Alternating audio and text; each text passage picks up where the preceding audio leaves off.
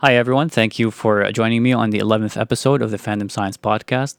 Today, my guest is Dr. Andrea Josse. She's an exercise physiologist and a nutrition scientist at York University. We talked about weight loss, how to maintain a healthy weight loss, what is the difference between a healthy and an unhealthy way to lose weight, what is a sustainable diet, how can we achieve that, how to balance our carbs intake with our fats, where does insulin come into all of this equation. Dr. Joss also answered some questions about GMO versus non-GMO foods. What's the difference between them? Is one healthier than the other? Same with organic versus inorganic food. And answered a bunch of questions about nutrition, exercise, physiology. I cannot thank her enough for joining me and answering those questions. So I hope you guys enjoy it. If you do, leave a like and subscribe to the channel and tune in for the 12th episode coming soon.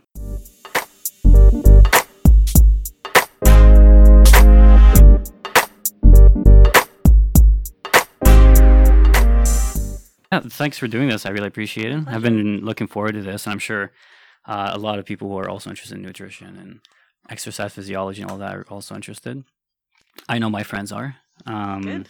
Yeah, so you've done a lot of work on exercise physiology and nutrition and changing body composition through both those mechanisms. But one of the most interesting one you've done is on dairy, and you sent me the study before. So can you just describe it to us very quickly? You did one on males and one on females. Yeah, so the first one that I did was actually during my PhD when I was at McMaster.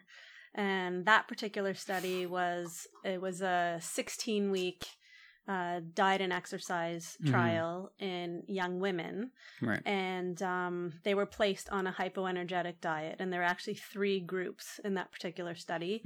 One of them that was just on a diet where we cut the calories and maintain low dairy consumption. The other one was recommended dairy consumption with cutting of calories or energy. And the third one was a higher protein, higher dairy, along with energy restriction.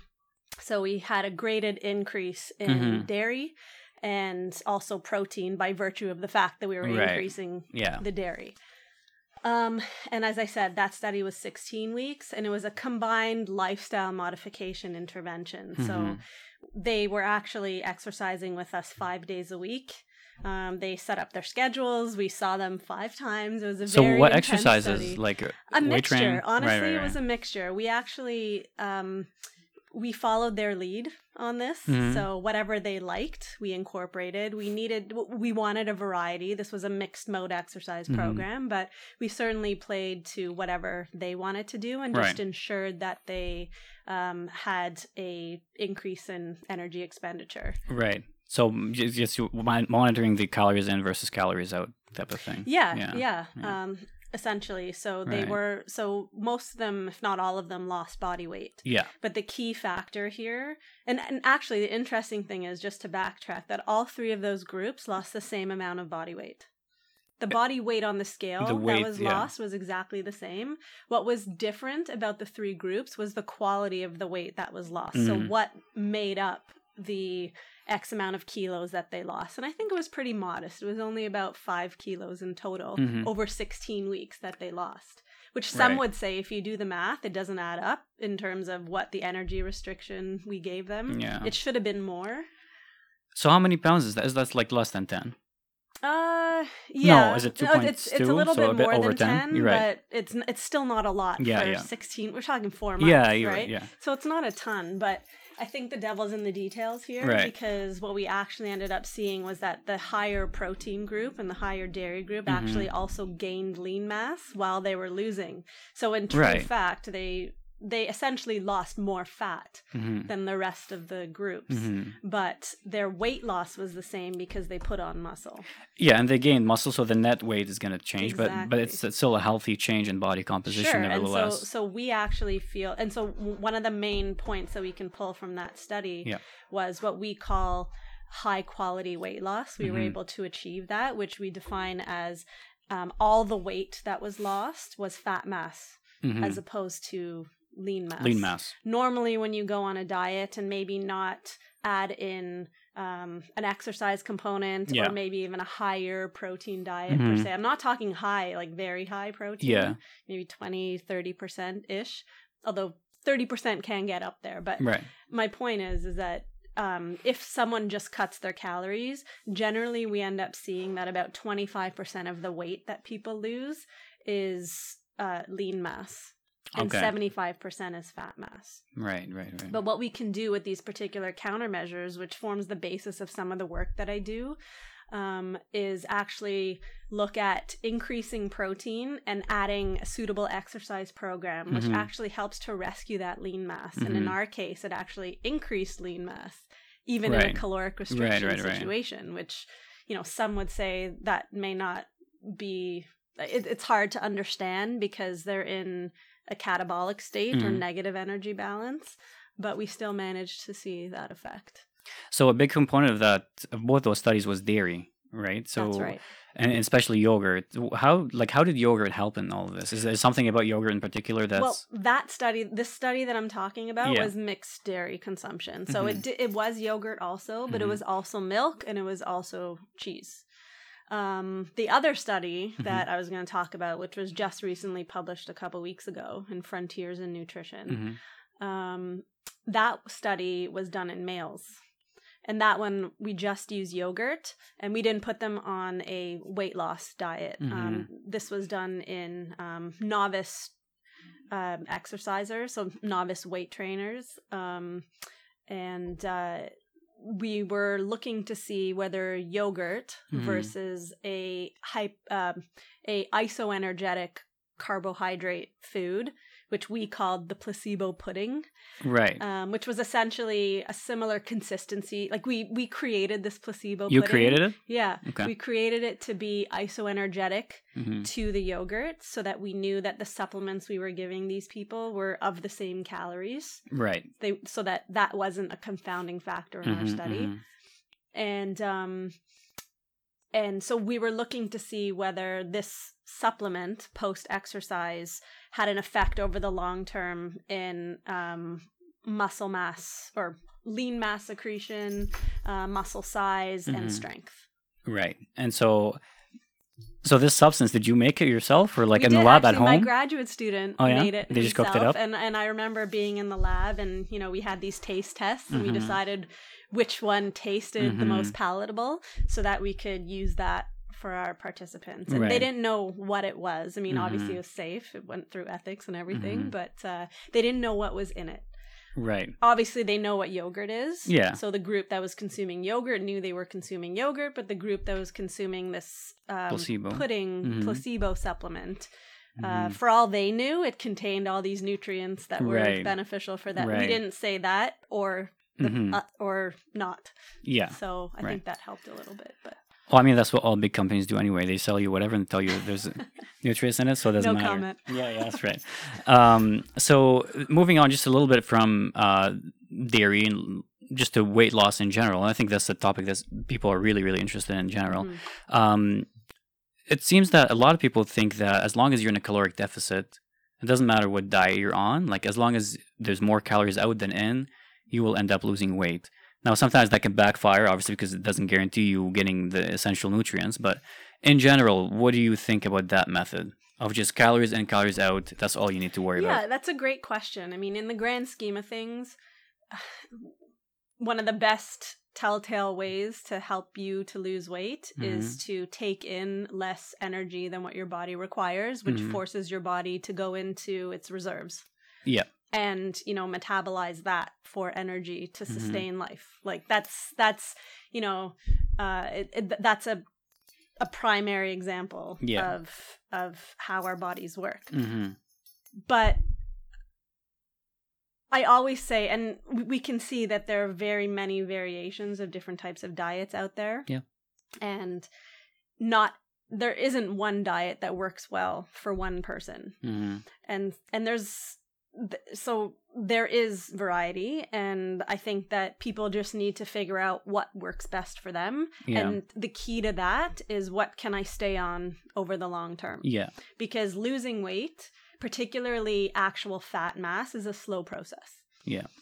if you want to fit into that dress in 2 weeks and, you decrease your water intake and your calories, you're going to lose weight, but you're probably going to lose a lot of water. Yeah. And if you just cut weight like a wrestler, you're like going to that fit in, type of thing. Well, in order to cut weight like a wrestler, they go through extreme situations for a very short period of time and they feel horrible. Yeah. And then they blow up after. Right. And then they stop doing that.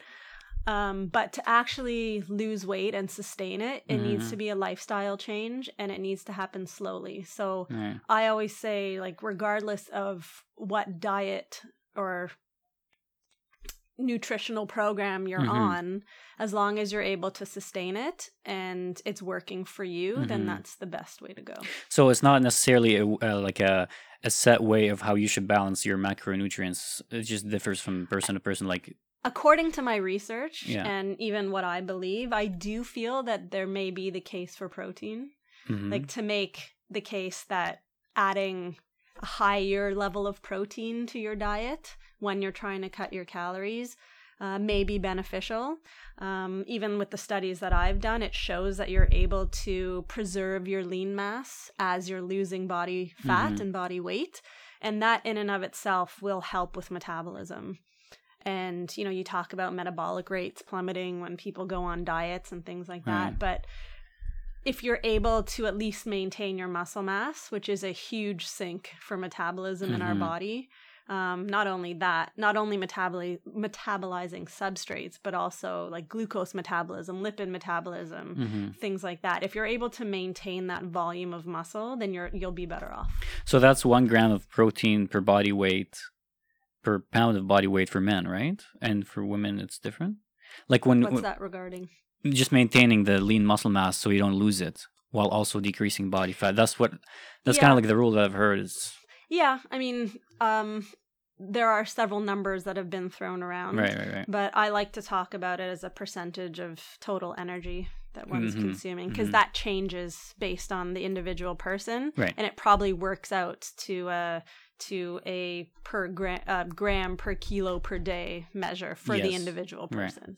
So one thing you just mentioned, we talked about this before when I met you, is a sustainable versus unsustainable diets. Like, you lose a lot of weight, but is it sustainable? So what makes a diet or an eating habit sustainable? Essentially, whether you can be on it for a longer period of time and whether you feel good on it. If I prescribe a diet for someone, or if in my research, I tell someone to follow this particular diet and they can't, they won't. Right. Then that's part of the problem. So what makes it sustainable will differ from person to person. It's like what they like in terms of like palate. Absolutely. What's palatable to them. What's palatable, yeah. What their beliefs are. If someone comes to me and says, I do not like dairy for whatever the reason, I don't want to have a diet with dairy. I'm against it for whatever the case may be. We talk about it a little bit, but I would hope that based on the evidence, I could maybe talk to them about why I feel and why the evidence shows that dairy is an important part of one's diet. Yeah. But if the case is that they still don't want to have dairy in their diet, it's not to say that you can't have a diet rich in nutrients without dairy. You just need to be well informed about what food choices to make in order to reach the levels of nutrients that you require and protein. I mean, it seems like in 2019, like everything is bad for you, but also everything is good for you. And dairy is one of those things where it's like every other day you see someone writing an article or a blog. Not that you should take it for granted, but it's all about how dairy is bad, how it causes this and that. But I mean, isn't there research to show something is bad and good for pretty much any other food item? This is why I actually like the field of nutrition so much, because there are lots of misconceptions that I actually really try to correct. I try to teach my students about looking at the evidence and make them proper consumers of nutrition knowledge. We talk about information literacy. And so, when you go online and you see these headlines that are radical, be it about dairy, be it about soy, be it about whatever the case may be, the students that I teach should be able to then look at that and read it and figure out the details behind what they're saying Right. and make an assumption or make a conclusion as to whether it's right or not. Right. And so that's part of what I teach and Yeah. why I like the field of Right. nutrition.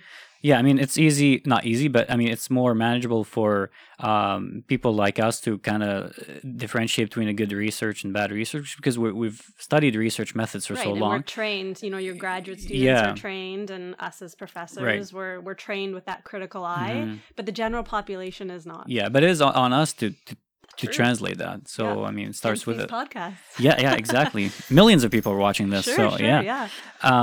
But just going back quickly to the sustainable versus unsustainable diet, Yeah. like I've tried keto for so long. I would do it on and off. Okay. Month and a half on, and then go off it just because it is so unsustainable to eat cheese and avocados with everything. Yep. And avoid pretty much all carbs. Not all carbs. I mean, vegetables are fine. Some of them. Some of them. There's like 2 that are fine, like broccoli and cauliflower. Cucumbers. Yeah, cucumbers. But yeah, it's stuff like that makes a diet so unsustainable. But I don't get how some people just adapt it as a lifestyle. Like they live their entire life. I would venture keto. to say that a lot of people don't live their life in ketosis. It's very difficult, as you can attest to.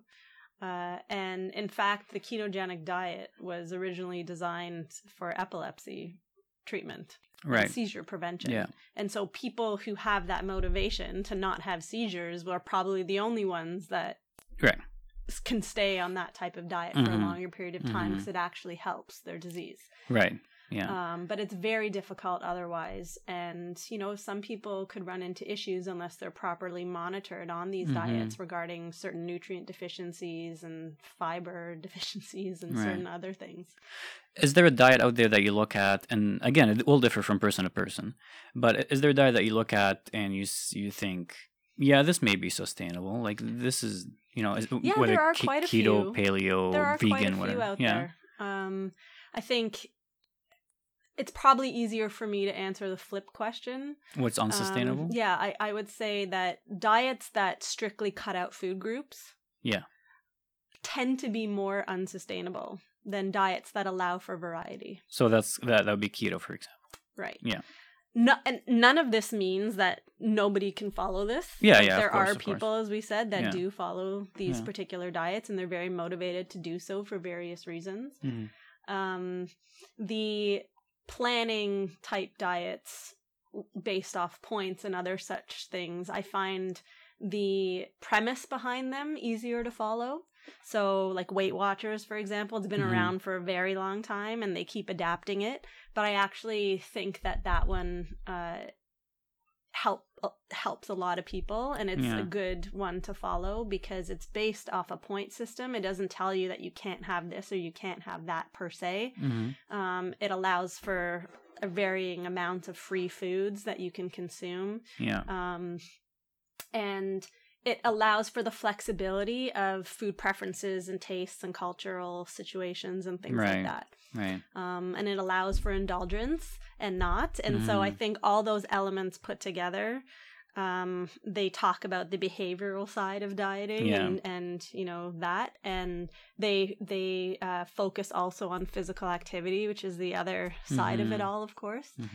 So I think a diet paradigm or a nutritional paradigm based on choice, but with guidance, I think is the best way to go. And I know that's relatively broad, but there are a couple of them out there that are like that. And as I said before, I do think that an easier thing to do is just increase the protein level in your diet. And what about the carbs and the fat? So in terms of carbohydrates, I think it's always a good idea to focus on the complex carbohydrates, the unprocessed carbohydrate foods. That's, been a healthy way to eat carbohydrates for a long period of time. So that excludes, the sugars, the candy, and all that stuff. Yeah, so the higher sugar foods, the foods with added sugars, the foods that are highly processed. White bread and so on and so forth. White bread, things like that. If you can avoid those foods in lieu of other types of carbohydrates, like whole grain bread, for example, brown carbohydrates, that type of thing, I think that's the better way to go. But don't if you like white bread, go have a piece of white bread. Like, this is, it's not like nothing's going to happen. Right. But a piece, though. Sure. Yeah. Sure. A piece. But, in the end, if you're looking to increase the overall quality of your diet, the nutrient quality, cutting out those refined, high sugary carbohydrates is certainly a good way to go.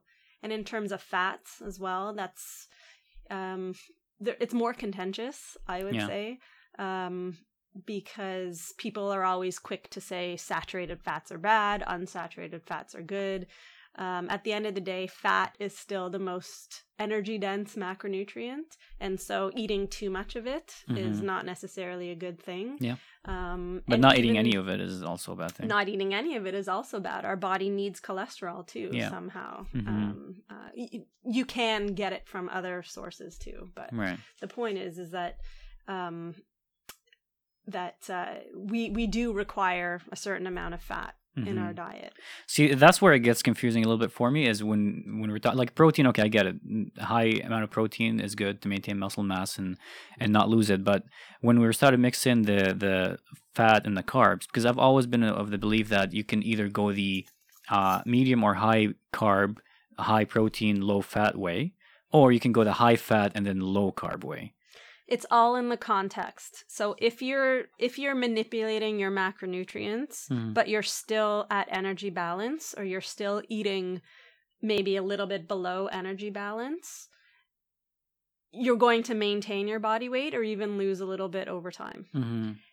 The problem with society and the obesity situation that is facing our nation, as well as other places in the world, is the fact that these macronutrient manipulations happen, but people are overeating. People are eating more than what their body requires, and or they're expending less energy, which I think is also, a whole other side that we could talk about. But they're expending less energy than what their body requires, which puts them in a positive energy balance situation. And that, no matter what macronutrient you eat, you're eating more than what your body requires.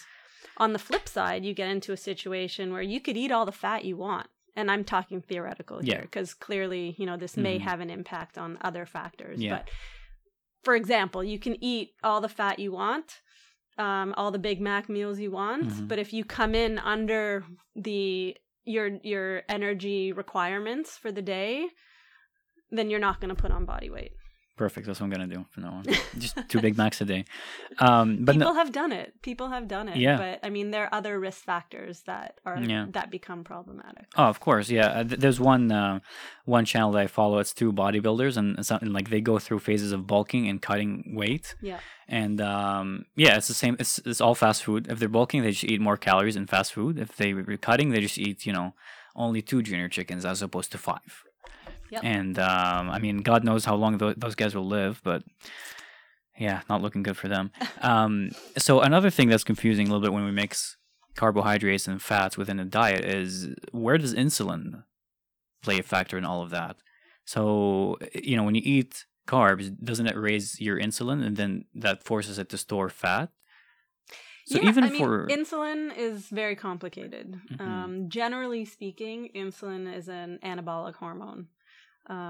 So yes, it does have the effect of building and storing in our body. And so when you eat carbohydrate foods, particularly those where the sugars are fast absorbed, so the high glycemic index sugars, or the sugars that are more available in the food, you raise your blood sugar levels, which is subsequently followed right quickly after by a spike in insulin. Yeah. For certain situations, that's helpful. Like if you're an athlete and you want to absorb the blood sugar into your muscles to be used for, exercise or whatever, that's helpful, right? If you're replenishing your glycogen after an exercise bout, then it's helpful to have these insulinogenic carbohydrates, or dairy products also are insulinogenic. Some amino acids produce insulin responses. So that's a helpful situation. Where we get into this unhelpful situation, and again, it's contextual for sure. When we eat certain foods that raise our blood sugars and or raise our insulin, and we don't expend energy, our body takes what it needs for metabolism, like our cellular metabolism, but then the remainder of it is driven to be stored in our tissues. And mostly this happens in our adipose tissue or our fat tissue, because they're also responsive to insulin. Mm-hmm. And so do you think the advice that to eat, like within a meal, either keep it carbs and protein or fats and protein to be helpful, because you avoid, like, we're not talking athletes, we're talking regular people, just to avoid that spike in insulin and the storage of fat, or not? Well, I don't think the spike in insulin is always a bad thing, as I said before. I think that there is a physiological reason why we have that response, and people who don't have that response run into issues. Yeah. Because high blood glucose levels in the blood is not a good thing. Right. And my phone's down. I think that where was I going with that? High blood, right?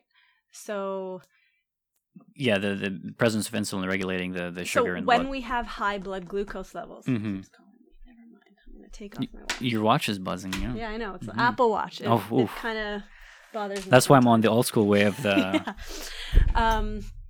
So we want to clear the blood glucose and store it in our bodies, in whatever tissues, because high circulating blood glucose leads to diabetes. So insulin is actually a very important physiological mechanism to allow for us to clear blood glucose. Right. So it's a normal physiological process, and the storing of fat or glucose in our various tissues is also an important physiological process. Because you still need body fat. You still need body fat. You still need blood glucose. You still need glucose to be stored or as glycogen. For when you're in a situation where your blood glucose falls down, then your body gets signaled to release that glucose to restore blood glucose levels. Yeah. I mean, this goes back to our ancestors, long, long ago, when, they didn't know when their next meal was coming. They would store everything that they could. Their body's programmed to do that, so that when they're in a situation where their next meal is, is not for a long period of time, they still have residual nutrients to sustain them. Right. So perhaps what a useful thing or helpful thing that we can do is maybe eat carbohydrates that are lower on the glycemic index, or the lower on the... Right, so glycemic index is another situation. It's a way to classify carbohydrate-containing foods based on the blood glucose response that they elicit after they're consumed. And actually, this dates back to my master's work. And I did my master's at U of T with David Jenkins. U of T and McMaster? I did my PhD at these are two schools I got rejected from. Go on, sorry. But here, here I am. York now. But here I am. All good. Yeah. David Jenkins, Dr. David Jenkins, was one of the inventors, or the inventor of the glycemic index. Oh, really? And I was very lucky to be able to work with him to do my master's. So I actually, as part of my master's, I did a lot of work on the glycemic index. Okay. And I actually looked at the effect of adding higher fat foods, in my case, almonds or pistachios. My particular thesis was about almonds, but looking at adding almonds to high glycemic index foods and eating them together and seeing what effect that subsequently has on blood glucose excursions, insulin excursions, oxidative stress. And so when you consume a mixed meal that contains all three macronutrients, and in fact we were using white bread because it has one of the highest glycemic indices. And we were able to reduce the glycemic index of white bread almost to a flat line because of adding fat to the diet. Really? Yeah. So it's the fat just canceled out all the... Essentially, the fat inhibited the release of the glucose, or the absorption of the glucose, or it decreased it to a point where it was a much slower absorption of glucose over time. Wow. So you don't see those massive excursions, which then trigger massive insulin excursions. Wow, so the implications of that, of course, are for people with diabetes. They should consume potentially higher glycemic index foods if they are going to do that, along with higher fat potential, healthier fat foods to help mitigate the glycemic excursions that they undergo, because they have trouble with that. Right, of course. So the point is to avoid high glycemic food, but if you are to... But going back to your insulin question, when you don't increase blood glucose, you don't increase insulin. Yeah. Usually, because they go hand in hand. Yeah. Okay. See, that's one of the most confusing things. And again, like, because the advice you hear in general is like, hey, watch your calories, whatever, or the macronutrients, but we don't pay attention to insulin. I feel like it is such an important factor. Because that's actually, it's the hormone that causes your body to store. Right. And again, going back to the situation where, you sit down and you eat a food that would elicit a high blood glucose response, and then you don't do anything after, you just sit. Your body is going to use energy first that it needs, but then the rest of it is going to be converted into fat and stored. Now, you may mobilize it again later on, but the point is that over time, if you keep doing this, i.e. you keep eating more than what your body requires, you're going to have a net increase in body fat. Right, of course. So as much as we stray away from that, I mean, the laws of thermodynamics, is that what it is with energy balance? It still remains the same. So, so you mentioned before that there's a lot of misconceptions out there and all that. What do you think what are some of the biggest misconceptions in nutrition that you see in the media, you see in the mainstream outlets? And the biggest misconceptions in nutrition. And then you go, man, like that's so crazy how people think that. Is there one? Yeah, that's a big question. I think the biggest misconceptions. Well, certainly from the work that I do, I think dairy is misunderstood in a lot of ways. And, not only because I research dairy, but I firmly believe that there's a lot that people don't necessarily understand about it. And so I do talk about the benefits of it. But then I also... because I am evidence-based, I also talk about the fact that you don't have to consume it if you don't want to. Right. If you don't want to consume dairy, then there are many other ways to still get the nutrients you require without consuming dairy. Yeah. It's more difficult, I'll be honest. I mean, to get the adequate amount of calcium that you require, it's a lot easier to get it from a serving of dairy products than it is from... taking calcium supplements and then some vegetables. Calcium supplements are another story, but you don't always absorb all the calcium from the supplement as you do from the food itself. So you still end up getting less if you take calcium supplements? Yeah. Where does it go? Where does the remaining go that you don't absorb? Pee it out. Huh? You excrete it. Your body just doesn't absorb it. It doesn't absorb it because it's not coming from like a natural source, I guess.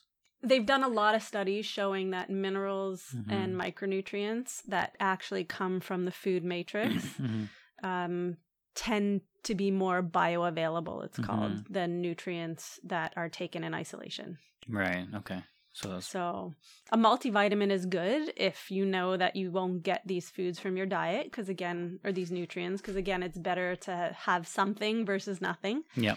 But at the end of the day, and that's why dietitians and other folks in nutrition, we really push whole foods. Yeah. As the way to go. Now, speaking of whole foods, what about the organic versus inorganic craze that's been going on in the last 10 years? Yeah, I mean, that's an interesting one. There are certain foods that people swear by in terms of, you have to eat this organic food, like the organic version versus not. Yeah. Price is prohibitive sometimes for organic, but nobody should, think that they're not getting adequate nutrition if they're not buying organic foods. Yeah. I mean, I have 2 kids and, I do buy certain organic foods for them. For example, strawberries and berries and things like that. We eat their skins, like their outer skin. Yeah. So they tend to be foods that I would consider buying organic over not. But I'm not saying that to say that everyone needs to buy organic strawberries. Right. bananas. So because you eat likely wouldn't buy organic because they have a thick peel that the pesticides and things can that penetrate. Are of concern between organic and non-organic or other types of chemicals wouldn't penetrate the banana maybe. Right. So there is something to this organic thing. Yeah, it's not only a marketing ploy. There is something. I mean, from a nutrient perspective, I don't think organic foods are healthier than non-organic foods. Right. It's these other elements. You're just avoiding the chemicals. Chemicals. Yeah. And there are studies to show that there's less chemicals potentially in organic fruits and vegetables than not. But, I don't think that any type... I mean, look, you even have E. coli outbreaks in romaine lettuce and other such things. So you still have to be careful regardless. But it's not... Like, from a nutrient perspective, it's not that organic foods contain more nutrients. Right. It's only the chemical. Now, as far as health risks, is there any research on inorganic food being, causing more diseases or anything like that? Or... I'm not up on that, to be honest. I don't believe that's the case. I think we would have heard a lot about it if that was the case. But I mean, the other major element is all this GMO foods that people talk about. So that's another question I was going to ask you. Thing we talk about in terms, there's organic versus non-organic and genetically modified and things like that. I think there's a big misconception about genetically modified foods. Which is that they're bad Which is that they're bad. They're Franken foods and all this type of thing. What is the truth then? I mean, at the end of the day, people just don't realize that most of our foods have been genetically modified at some point. Like, carrots weren't naturally orange, apparently. Is that right? Yeah. And so I just heard that the other day. Just spray tan or what? No, they were genetically modified to be made orange. To appeal more to the customer? I think it probably had to do with potentially increasing beta carotene within the carrots, which has an orange hue to it. But see, we just don't understand that a lot of the foods in our food supply at some point potentially were genetically modified to help with the yield of the food or to increase the nutrients of the food or something like that. And there's no evidence of that having any harm. None. Not that I know of. That's good news because I never bought into the non-GMO stuff. Never really understood why. I mean, like you said, everything has been genetically not everything, but like most things have been genetically modified at one point that we don't even realize. That now we adopt as mainstream, like the carrot situation. But playing around with genetics is a whole other podcast.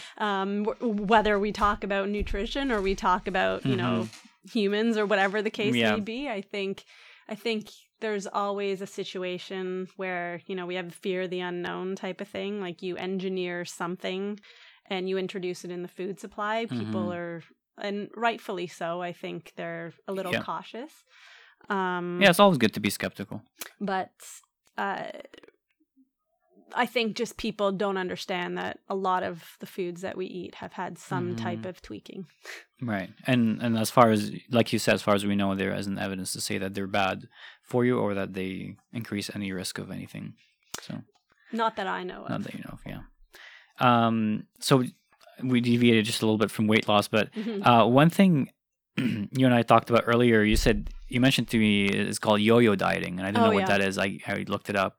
Can you explain to us what that is and how we can avoid it? Well, it's just a specific concept relating to the fact that you go on and off a diet, and each time you go on a diet or a nutritional program, you lose body weight, which is what you want, and then you go off of the diet or change how you eat on that diet, and you end up gaining all the weight back again. Yeah. And then you're like, okay, well, this isn't working for me. I'll go on another diet, or I'll go on the same diet a little bit harsher. So then you go on that again and you lose weight, and then you go off it. And then you gain all the way back. And then you gain it again. So that's the yo-yo, like back and forth and back and forth and back and forth. And it's actually, it's not healthy. It does a lot to our body to change. Those big swings in body weight. Those big swings are not are not necessarily good from, the body weight perspective or even the psychological perspective of the person, the failure and all, them thinking all of that. I think we've all experienced that at one point or another. Yeah, I've experienced it many times. The effects on body composition are not great, and the effects on metabolism are not great. And so a way that we can avoid that is just to focus on a sustainable diet. Well, it goes back to that sustainability piece. Yeah. I mean, you want to be able to get to a comfortable level of body weight loss or whatever the case may be while you're eating in a way that you want to eat and that you're being active in a way that you want to be. Right. Because if you stop that, then you will revert back. Our bodies are really interesting, and they have this tendency to revert back to where we were before. Yeah. And so it makes it harder and harder to lose weight, the more weight we want to lose. So we have to figure out a way to sustain it. And the best way is having a eating program or a nutritional program and exercise that we can do over the long term. So where does like a cheat meal or a cheat day fit into all of that? How do you feel about doable. Those? Yeah. I mean, we all need that. Yeah. But the point is that we don't beat ourselves up about it. What do you mean? Like, we don't get upset with ourselves if we go and have that piece of cake, or we go and, go to the Mandarin Chinese buffet or something. Like, don't beat yourself up about that. Enjoy it. Have a beer with your friends if that's what you want to do. I mean, all of these things make us feel good, and we're in social situations usually when they happen, and they're really, really important for various other aspects. And they essentially, and I get a lot of this information from the participants in my research studies when we ask them to follow a specific dietary pattern, and they say, oh, but I had this the other day, blah, blah, blah. And part of what we do is we try and teach them that that's okay. Like, don't feel guilty about it. Just know that, we can't do that all the time. That's why it's called a cheat meal, is because exactly once in a while. And, at the end of the day, I think the elements and the feelings that you get from those types of occurrences help you to be stronger to follow your actual program later on. Because you look at it as more like a reward than a thing that you indulge in. We don't necessarily like food to be seen as a reward, right. But the fact that it is still part of a healthy diet, the fact that you can indulge and you feel okay about that is a very healthy way to live. So you may have already answered this question just from our discussion, but what do you think is like the biggest mistake that people make when they're trying to lose weight? I think that the biggest mistake is not having breakfast and cutting calories too much. Not having breakfast? Yeah, that's one of them. So the intermittent fasting thing is...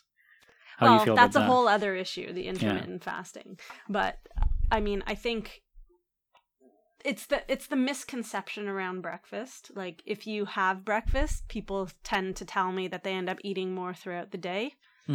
They feel hungrier throughout the day. I found that to be true for myself, yeah. But it's because you've woken your furnace in the morning. Exactly. Like, you're providing your body with energy and you're revving up your metabolism. If you wake up in the morning and eat nothing, then your body is still in a low-revved mode.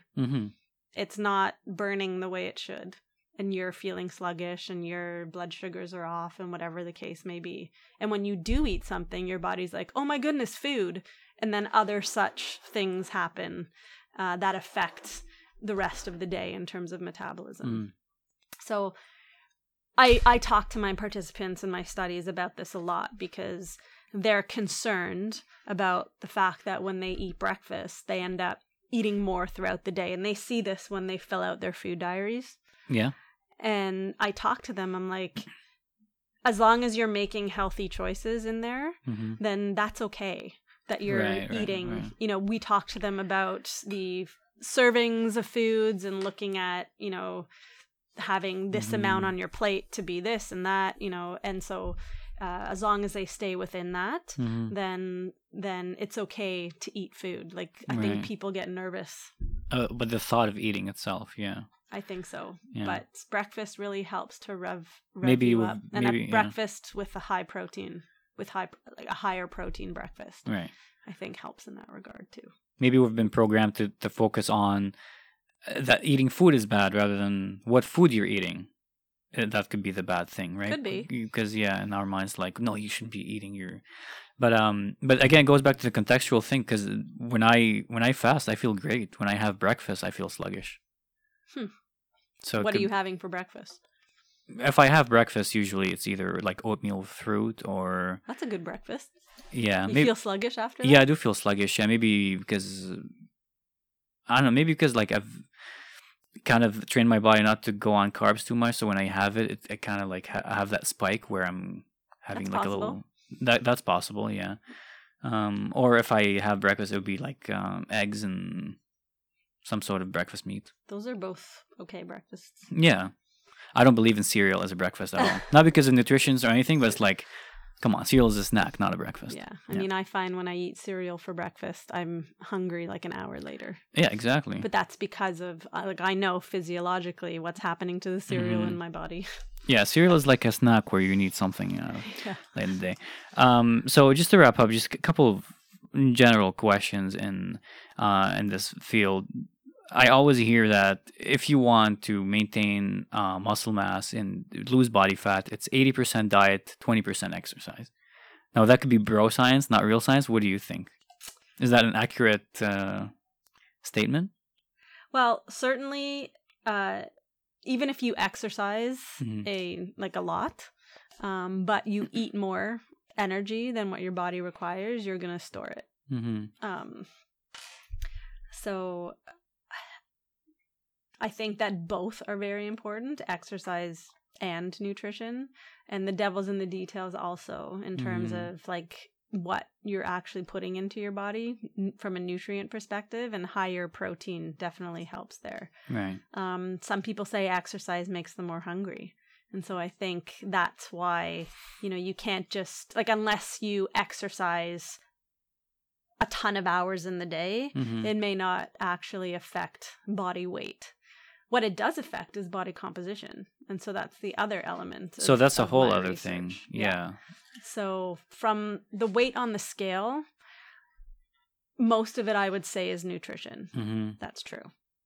Because energy in is easier to manipulate than energy out. Yeah. And so, yes, I believe that that's the case. However, the exercise that you do has an impact on your body composition. And part of the work that I've done is in ensuring that the nutritional manipulations that we put people on and the exercise that we get people to do focus on reducing fat and increasing muscle. And that's the best type of body composition change. And actually bone too.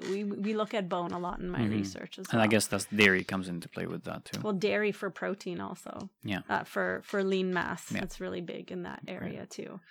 So, I mean, most people are busy and don't have a lot of time during the day. If you were to recommend, again, this is broad. It will differ from person to person. But if you were to recommend someone who has only 30 minutes to exercise a day, and their goal is to lose weight or body fat, maintain muscle mass, what would you recommend? Are you more of a cardio than weight training, or a mixture of both throughout the week? That's a big question. I mean, I think that each modality of exercise offers different but complementary physiological responses.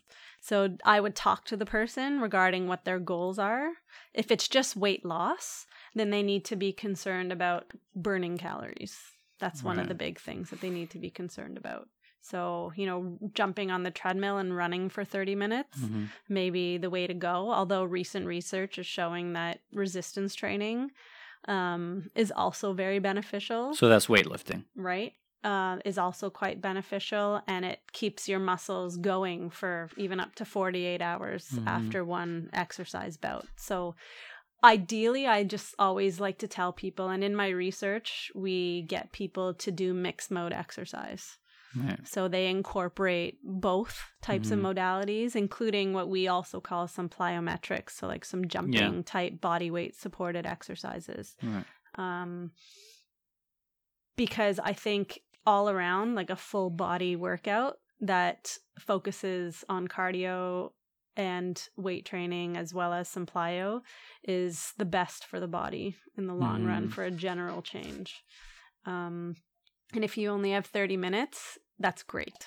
Like, just maximize those 30 minutes, get sweaty in 30 minutes. As long as you do that, you've raised your heart rate, you feel like your muscles are sore the next day, then you've done your job. And one thing I'm not sure if you're too familiar with is the high intensity interval training. So on a bike or treadmill, elliptical, however you want to do it. And I've found that to be really, really beneficial in body fat it's loss. Certainly great for people who don't have a lot of time. Yeah. My colleagues at McMaster, Marty Gabala, he's done a lot with high intensity interval training, and even Stu Phillips as well. He's done some work in that area, and there's certainly they've looked at it in various different ways regarding metabolism. Even for people with type 2 diabetes, it's beneficial for glucose control. See, the one about diabetes was surprising to me when I read that before. Yeah. So that's it's beneficial. Yeah. I think any stimulus to the muscle helps the muscle to take in glucose. Right. And so exercise in that way, even if you just have a very short period of time, will help. And it does keep your metabolism firing for a few hours after you're done. So that's absolutely a good. And the intervals may be a good way for people to exercise, even people who have chronic illnesses or chronic diseases or heart issues, because the intervals can be relative.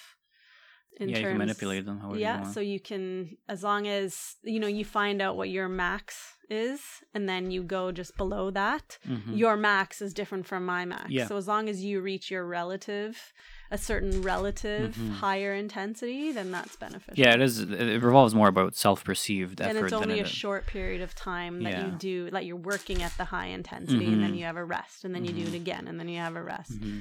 But you only need a very short period of time. How that affects weight loss in the long run, it may have more to do with the total volume of work that you end up doing. I know they've either done some studies, longer term studies in this, or they're looking into this now. But certainly for metabolism and metabolic benefits and muscular benefits down to the mitochondria, they've shown high intensity interval training to be beneficial. Yeah. Now, just to end on this, is kind of, I think, a good question to wrap everything up, is the term healthy is so vague because everybody has an idea of what healthy is and what healthy isn't. And again, there's research to show you that strawberries are good for you and to show you that it's bad for you. It's almost every item has something, evidence for and against it. If someone's trying to, prepare their meals or their diet according to what should be healthy for them, what advice would you give them to kind of figure out what is healthy for them? How would they know? How would they find out what is healthy? Well, certainly a good resource would be the new Canada's Food Guide. Yeah. There's lots of literature online on Health Canada's websites about what is considered a healthy diet for Canadians, and they've just revamped it, the Food Guide. Just this year. What changed in it? Last year. Oh, this is a whole other discussion. Okay. But essentially, they revamped all the food groups, and they've made it to look like a plate where you have a certain proportion of your plate to be fruits and vegetables, protein foods, and grain and carbohydrate foods. Right. So half of your plate is fruits and vegetables. A quarter is protein-related foods, which lumps meat and dairy together. And then the other quarter is high-quality grain products. And so there's various new guidelines put out for how Canadians can eat healthy, and they don't actually just focus on foods per se. They focus on how to eat, even things like cooking with your family, sitting down to eat a meal with your family, like these types of these types of things help with the process of eating healthy, which we also believe is really important. But generally, I like to tell people, look for color on your plate, look for variety, switch it up, make it interesting. The least processed, the better. So buying and eating things not from packages as best as possible. Although, of course, pasta comes in a package and things like that, unless you make it yourself. So there are some caveats there. Canned beans come in a can. Rinse them off before you eat them, because sometimes the water contains some sodium and things, but beans are very healthy. So those types of things, like that is the best way. Those are the best ways, I think, to eat healthy. And as you rightly said, eating healthy and being healthy are different for so many different people. So really you need to take a look at your own physiology. Maybe if you have sensitivities or situations with particular foods, you need to be aware of that to try and maybe eat differently than the next person. But there's no one size fits all when it comes to dieting or being healthy. But the key is education, I think. And Health Canada is doing a great job in trying to educate people as to what is healthy. And their new food guide certainly will help in that regard. There's a couple details we still need to figure out. But apparently that's forthcoming. Like what, for example? Like details regarding specific recommendations of particular foods in the food guide. Okay. We had that in the old food guide, and I think they're working on that in the new one. There are also recommendations for culturally sensitive foods in the food guide, or other types of dietary patterns like veganism and vegetarianism in the food guide too. So the vegans made their way into the food? Sure. You can look at the food guide and eat a healthy vegan diet, absolutely. But the vegans need to be aware of the foods that they need to eat that are rich in nutrients to ensure that they get adequate nutrition. That's what it's all about, the education of it all. So. Right, absolutely. Devil is in the details, as you say. Isn't that for everything? That is for everything, you're right. I'll end on this. This is a very hot topic right now in nutrition and also the internet. Yeah. Should you wash your chicken or no? Oh, jeez. I say wash it. I mean, it's not going to get rid of salmonella, but funny. Wash it. I have this argument with my husband at home also about washing or not washing chicken. The issue, from my understanding about washing or not washing, is if you wash, the splash off the chicken ends up, on your countertop. Okay, but if you know how to use a faucet and a sink, there you go, problem solved. You can wash your chicken and clean your countertop after. There you go. There's a thought. That's what I do. Right? Yeah. But you may miss that microscopic little something that would turn into something. I'm just being facetious here. Right. But I don't think from a nutrition perspective there's nothing about washing and not. But there's all those types of things. I think if you clean appropriately your surfaces, which you should always do when you're dealing with raw meat, you'll be fine. Yeah, just wash your chicken. It'll be okay. Sure. Yeah, that's what I say. Thank you so much for joining me. I really appreciate it. Is there anything you want to promote? Twitter, website? I am on Twitter. Okay. Ajoskin. Okay. AJOSSE. Yeah, AJOSSE Kin. But I do have yet to tweet. Okay. So that's actually a contentious. So people should follow and then look out for the first me. I guess I'm technically a lurker, but it takes so much time in your day to be active on Twitter. Yeah. Does it not get you angry too when you go on Twitter, or no? Are you not one of those people? Sometimes, but as I said, I'm just more of a lurker right now, and I get a lot of great information actually from people tweeting out their latest research, or I follow various other agencies and government agencies and such. So I get a lot of good information from there. Okay. But I find if I engage in tweeting, then it's just going to take up all my time. You see your blood pressure go up.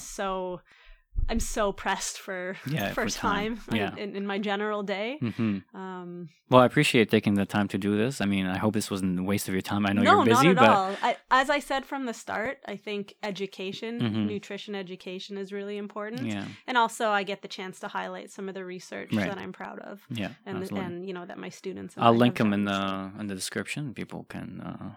Sure. Yeah, click on them. Excellent. Thank you. Great. My pleasure.